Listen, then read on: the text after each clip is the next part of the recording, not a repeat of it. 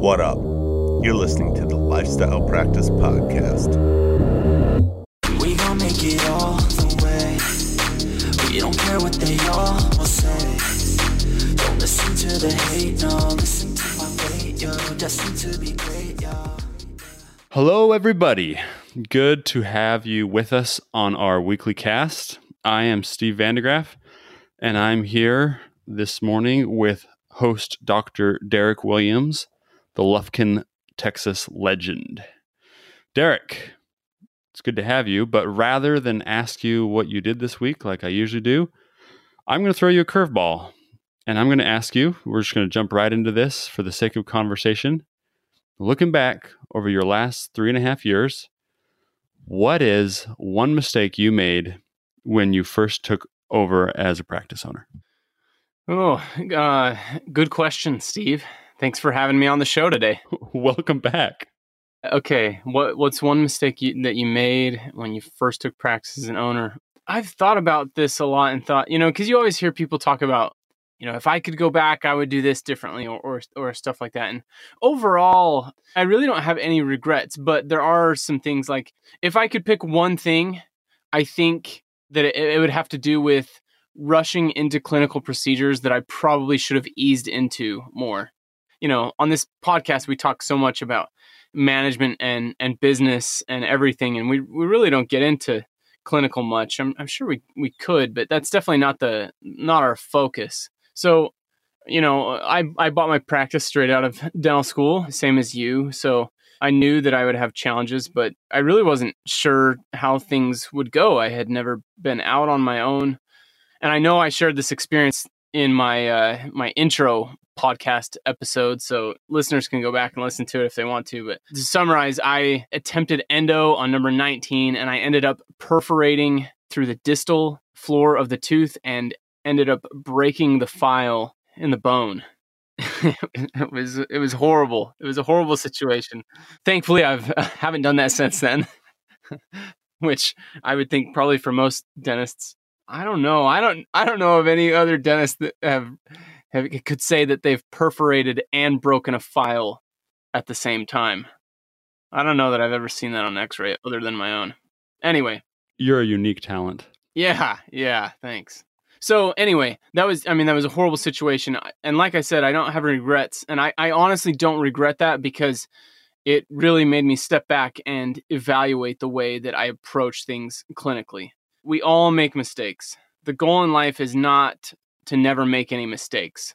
The goal is to try and learn from others' mistakes to prevent our own, and to also learn from our own mistakes when we make them. So honestly, I think if I could go back and give myself some advice in the beginning, I would say, just do what you're confident that you can do well first.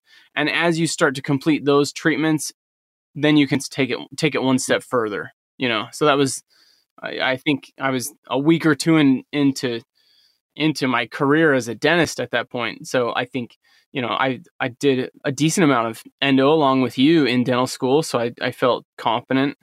But I think if I could go back, I would tell myself, start off just doing some incisors and then move on to premolars and then on to molars. It's just a safer path. Nice. That's good practical advice. But to your credit, I remember you received the award for Outstanding Endodontic Student, right? And good old Dr. Ibarola, he confided with me that Dr. Derek Williams is probably better than the new residents at Endo. So people don't get the wrong idea. He wasn't doing reckless. He's actually really, really good. So I did come out of dental school thinking I was the bomb at Endo, and I in this case definitely humbled me a lot. That's all of us. We're all the bomb coming out. But yeah, thanks for being real and sharing that. I wanted to kind of share some lessons that I learned really early on as well today. To introduce what we're talking about, I spoke with a dentist this week who was struggling because he lost a couple team members who recently quit. And it's kind of a difficult situation for him. Now, I know Justin and Derek are perfect in this area, but this dentist's struggles kind of reminded me of my first 6 months when I experienced staff turnover. So I'd like to talk about and share some lessons that I learned and kind of speak to the importance of team culture in our practices. We talk a lot about leadership at TLP, and we recognize that the owner's leadership vision is probably the number one determining factor for success in a dental practice, more than clinical ability, even more than your location, your office facility, the demographics. But despite its importance, lots of dentists out there, we fall short on managing and communicating to our team. So I wanted to start off with a couple introspective questions. So I'm going to ask them, and you just think to yourself and be honest. What is the culture at my office right now? Is it upbeat? Is it a positive place? Or is it a stressful and maybe tense place? Is the office, when you're not with staff, is it kind of quiet? Or are people laughing all the time? Do you have employees that seem negative or tired at work? Here's another one. What do you think your employees would tell their friends if they were at work and asked about their job?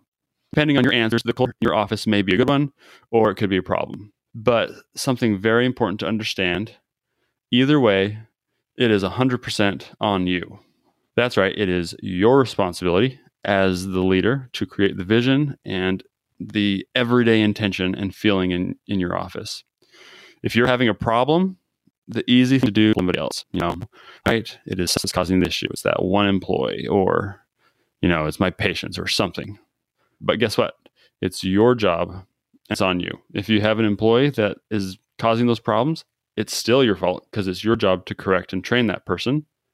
And if they can't get it after that, it's still your job to replace that person with someone who can carry on the culture, if that makes sense. What you just said is so key, and I think it's worth saying a few words about. I've been thinking about this a lot in the last few days. I actually was talking to my dad on the phone this week, and he shared something really interesting with me. By the way, my dad is really probably my best friend other than my wife, Jenny, and of course, you and Justin. Yeah, thanks a lot there. Good catch. Anyway, so I really value my dad's opinion, really look up to him a lot. And anyway, he's just a really good friend, good listener. My dad told me on the phone this week that he actually listened to a couple episodes of our podcast. I was surprised. I've told some friends and family members that we do a podcast, and there's several of them that said, oh yeah, I'll have to listen sometime. I never really expect anyone to, and it doesn't bother me at all. But my dad this week said he listened, and he said he was really impressed. He said something interesting, though. He said, it's really interesting, Derek. He said, I've always known that you're motivated and hardworking, but after listening to the podcast, I realized how crucial your mindset is to your success. When you set a goal, you know that you're going to reach it. You completely own your situation, and you're determined to accomplish what you set out to do. And man, it really kind of took me back. Man, it was just super meaningful to me when he said those things. Since then, I've been thinking a lot about this principle of extreme ownership. For any of you that haven't read that book, Extreme Ownership, it's by two Navy SEALs, Jocko Willink and Leif Babin. Absolutely incredible book. It's one of my favorites. And it's all about how you can completely own your situation in life. And when you're able to do that, it will allow you to reach heights that you never thought possible. And that's absolutely true in this situation, what you're talking about with managing your teams and your staff and your office culture. I wrote an article about this in Dental Town magazine last year, and what spurred me to write it was that I started to notice on our surveys on the TLP website that we received from dentists that the majority of those that filled out this survey, the dentists, were not satisfied with their team's performance.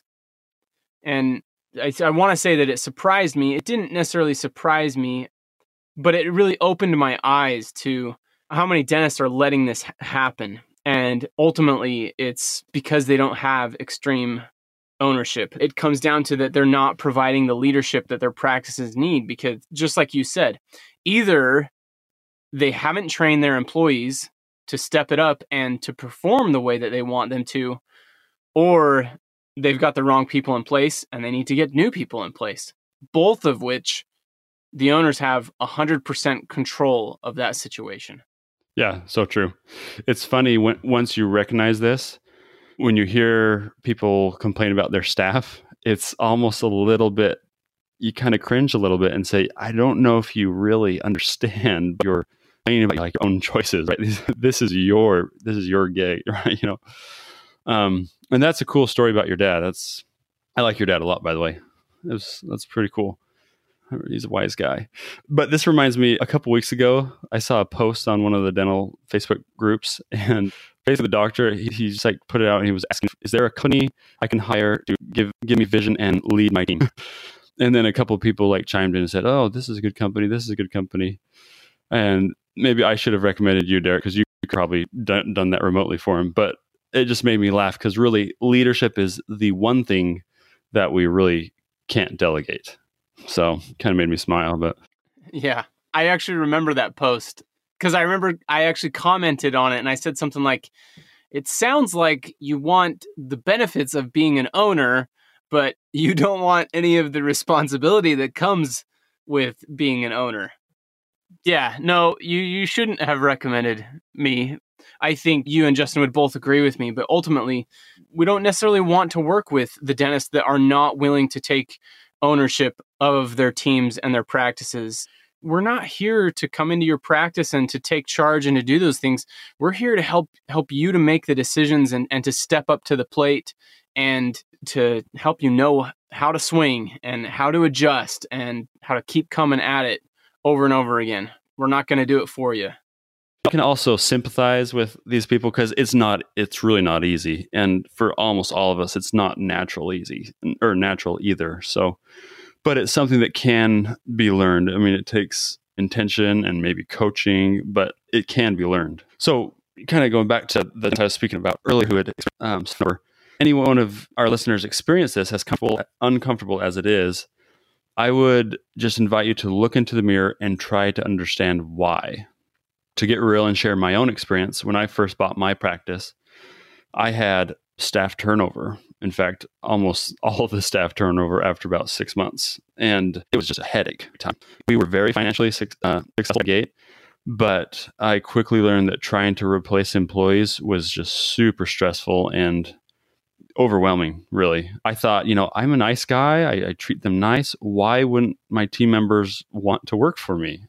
I immaturely blame the problem on each of the staff members themselves instead of myself. The staff members themselves owning, and looking back on those first months, I recognize now that my team was most likely just totally worn out and probably felt unappreciated. And that was an uncomfortable realization I came to, but I understood that it was the truth. It was not them problem in my failure to create the culture that I wanted. I should have let go of the bad sooner, because nothing kills a good employee so fast as watching the boss tolerate a bad employee.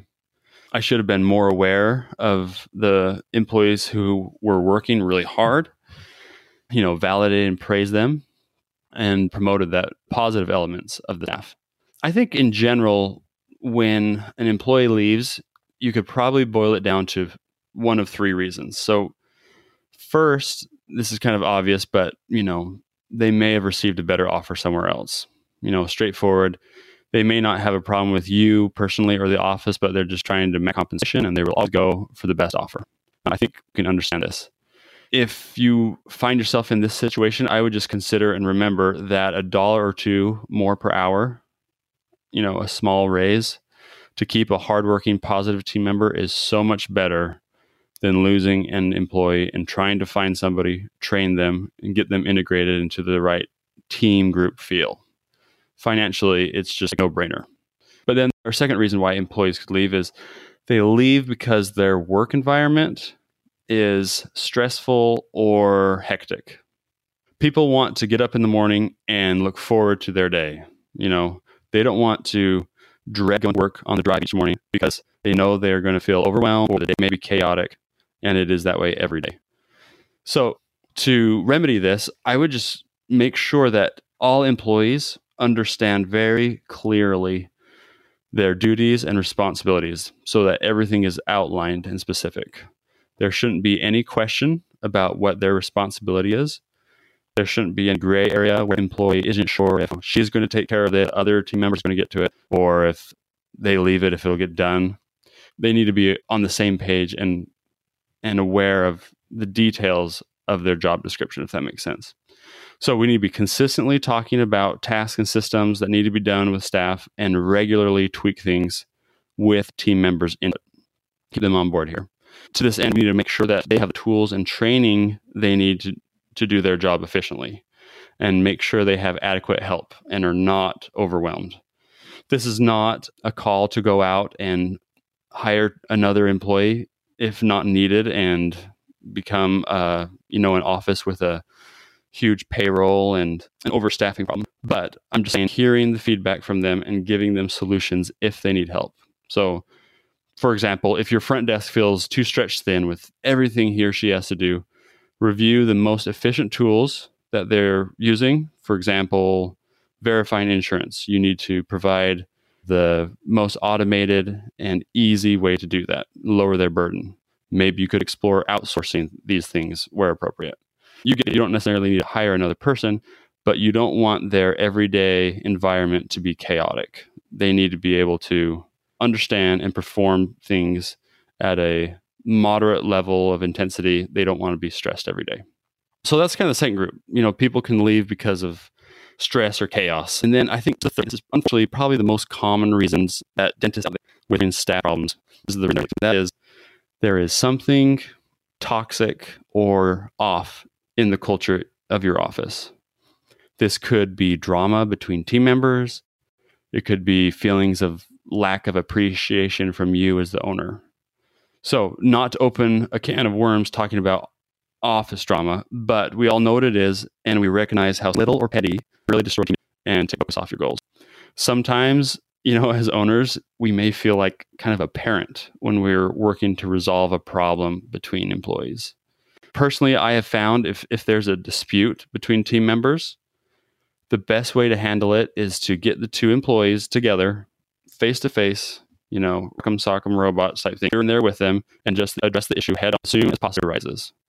They both need to get talking to each other, and they need to share what went wrong and fix the misunderstanding. Then and there, don't let it fester or gossip grow or anything like that.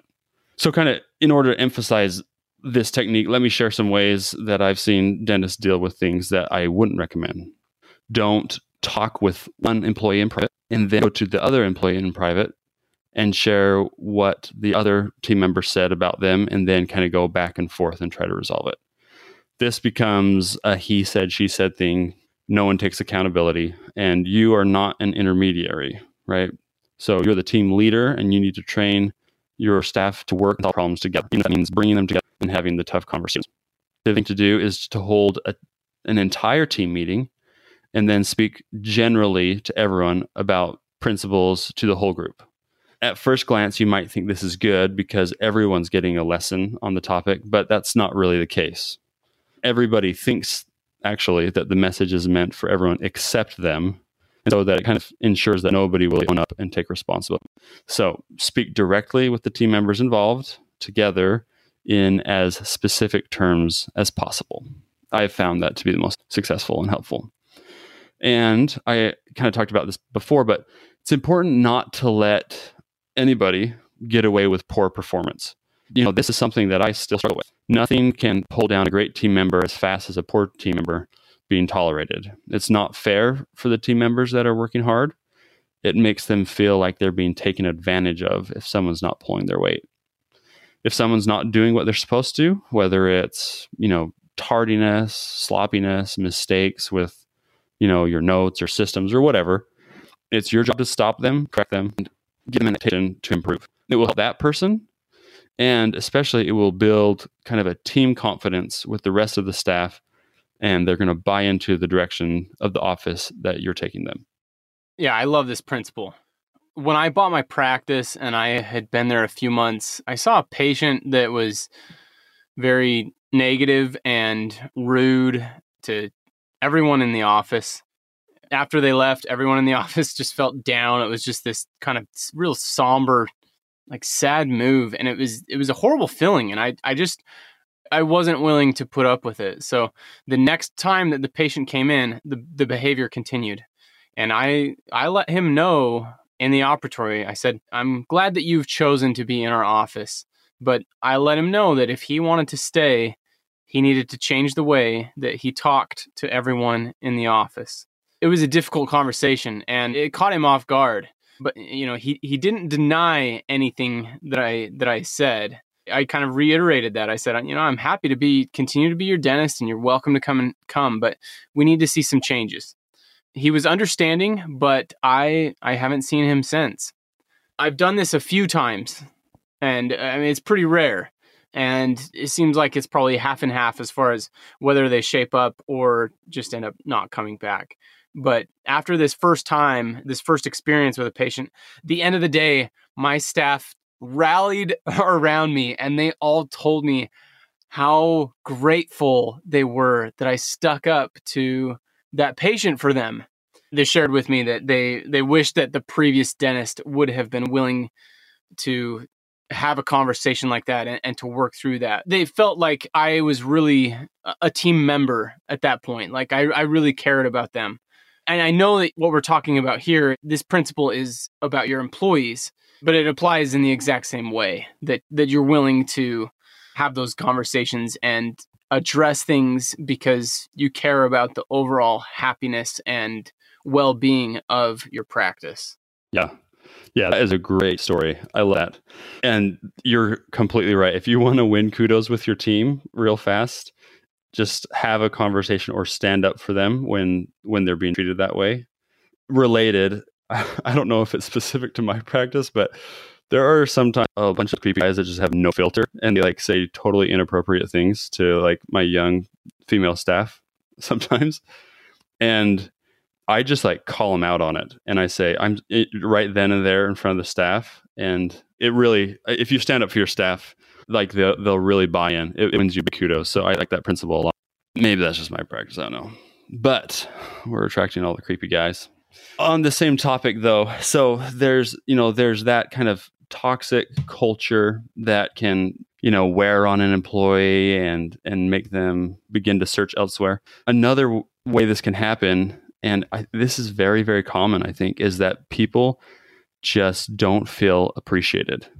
We all think that we're really great at building our team members. I mean, everyone thinks they're a people person and they're good at this, but most employees feel underappreciated. This is huge. So I would just recommend remember that, the most basic human need is to feel important and needed. So if you're not praising and building your staff regularly each day, it will not take long at all for them to feel neglected in a sense. You may think, well, they're wrong if that's how they feel because I know what I'm doing. I'm commenting, I'm giving appreciation, but really it doesn't matter what you think. It really matters what they perceive.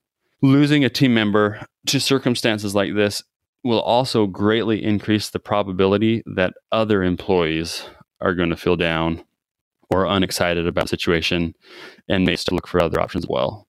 So something to keep in mind there. And then this kind of next piece of advice, hopefully you won't have to use it, but if you do lose or have to fire an employee, I would recommend doing so in the most absolute and amicable way possible. Even if, it's something serious and you're ticked or furious with them, from the stories I've heard, a lot can be lost from a dirty separation or a disgruntled former employee. On the other hand, if you make it as positive as possible, saying things like, this doesn't change how I feel about you as a person. I want to be friends personally with you still. If you're kind of, separating on a good note, if that makes sense, it can really prevent potential headaches and it'll not rock the boat for other team members. The employees I shared about earlier, I tried really hard to do this and they ended up still sending their family over to us as patients. And then they actually came back and asked if they could return and work with us. I chose not to do that, but it just kind of illustrates that a clean parting is really important. Here I am talking about firings and separations. And Derek, you're probably just like confused because Mr. Derek never have ever lost a single employee, right?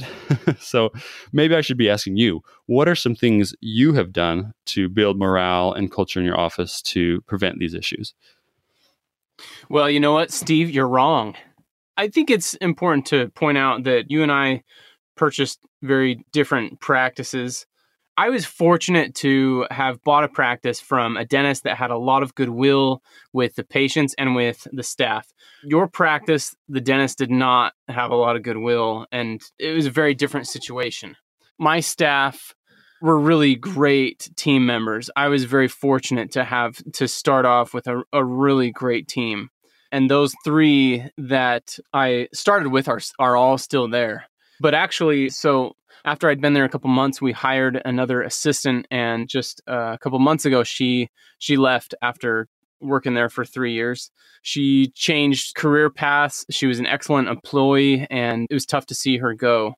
Anyway, I hired a replacement, and things went pretty smoothly. For those of you that listened to Justin and I's podcast a couple weeks ago about the hiring process, I took all those steps and got as many applicants as possible, and felt like I had found a good fit, and things went pretty smooth. But within a few weeks, I knew things weren't going to work. I had talked to her about some concerns that I had. I saw no improvement. So anyway, I let her go last week, and we are now on the hunt again. It's a tough process. I mean, nobody likes to go through it. But ultimately, so earlier I was sharing about some of those difficult conversations that I've had with patients. I have had very similar conversations with employees. So in a situation like that, when I'm talking to the patient, I'm saying your behavior needs to change if you want to stay in our practice. I would love to see you here, but I need to see some changes. So that conversation is very similar with employees. My wording goes something like this: Sally, I really appreciate what you do and what you contribute to our team. But if we are going to make things work, there are some things and some changes that I need to see from you. And then I proceed to list them out, and we discuss them together, and we create a plan for improvement. When I do this, I am laying the groundwork for moving forward. I basically told her that her job was in jeopardy without actually having to say the words, I might have to fire you. But when I do this, and I can do it in more of a caring way, but also let them know what I'm talking about, we come up with this plan. Now the ball is in their court. And like you said, it's important to let them know very clearly what your expectations are so that there aren't any misunderstandings moving forward. This might sound crazy. And I know you said earlier, you don't want to feel like you're a parent with your kids. So what I say now might be counter against that. But I use a lot of the same principles in parenting as I do in managing my employees. Obviously, it's a very different situation, but there are some things that I think kind of carry across on both sides. So, for example, with my kids, I do my best to show my love to them, but that does not mean that there are not consequences for their actions. Sorry, I know I just used a double negative, but so I do my best to show love, but there are also consequences for their actions. For example, we have a rule that if you don't eat dinner, you don't get dessert. Simple rule. Well, when my 3-year-old daughter doesn't eat dinner and then the family has ice cream for dessert, that's tough. She turns to me, she looks up at me and says, Daddy, do I get ice cream? And it would be so easy to just say, okay, you can have ice cream this time, but next time you need to eat your dinner. Like you said, you get what you tolerate. And it's not that I don't want her to have ice cream and that it's a huge deal, but it's that I love her enough that I want her to learn that there are consequences in life, and we all make decisions, and we have to be responsible for our decisions. So when she asks me that and she says, Daddy, can I have ice cream? And I'm going to say, Desi, I'm sorry. I really wanted you to have ice cream, but you didn't eat your dinner. And I'll pick her up and I'll hold her and tell her that I love her. But my goal is for my kids to learn that there are consequences, but for them to always know that I love them. So with my employees, I approach things in a similar way. That's great. Can you give me an example? I mean, are you like holding your employees and hugging them and telling them that you love them? Or how does this look in your office? Yeah, that's a great point, Steve. Or maybe you do that in your office. Yeah, I tried that with a couple employees and it didn't go so well. So I've had to kind of adapt my strategy a little bit. No, I don't do that. But the feeling is the same. So I want to show my employees that I care about them and that I'm on their team. So my attitude is this: look, I really want to make this work. This is what I'm currently seeing, and this is where we need to get to. So let's come up with a plan for how we can get there. What do you think? So I'm on their team. I want to see them improve and grow. I don't want to have to let them go and have to start over again. So it's in both of our best interests to make this work. But just like I was saying about my kids, I mean, there's consequences for our actions. So ultimately, if I ever fire an employee, it's not because of me, it's because of them. I've given them a choice and they ultimately made their decision with their actions. Now, I have had to have these types of conversations with every single employee, and they have all cried. They are not fun conversations, but I'm willing to have them because I know what I want in my life. I want my practice to support my lifestyle. I want a lifestyle practice. And that means that I'm only working 3 days a week, so that in turn means that my office has to be very efficient and productive during those 3 days that I'm there each week. And I cannot skip these conversations if I want this in my life. So it comes down to being intentional about the process. So ask yourself, how bad do you want it? How bad do you want the life that you're looking for? Are you willing to have the difficult conversations in order to get what you want? Or will you avoid these conversations and just settle for an average practice, an average lifestyle? There's not one right way. The choice is yours. Again, extreme ownership. Own your decisions. This is your life. You have total control.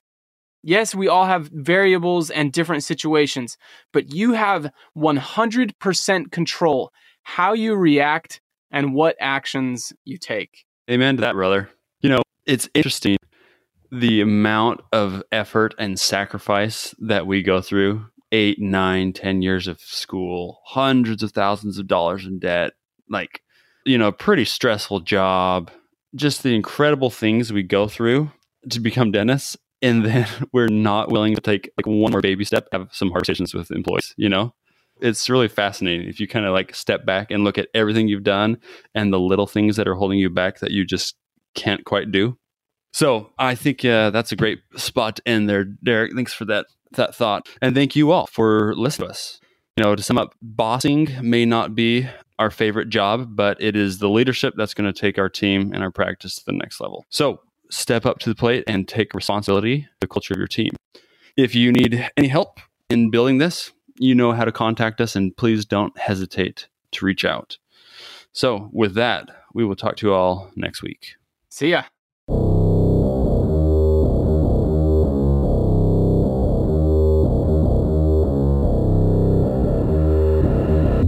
We gon' make it all the way. We don't care what they all will say. Don't listen to the hate, no. Listen to my fate, yo. Destined to be great, yo.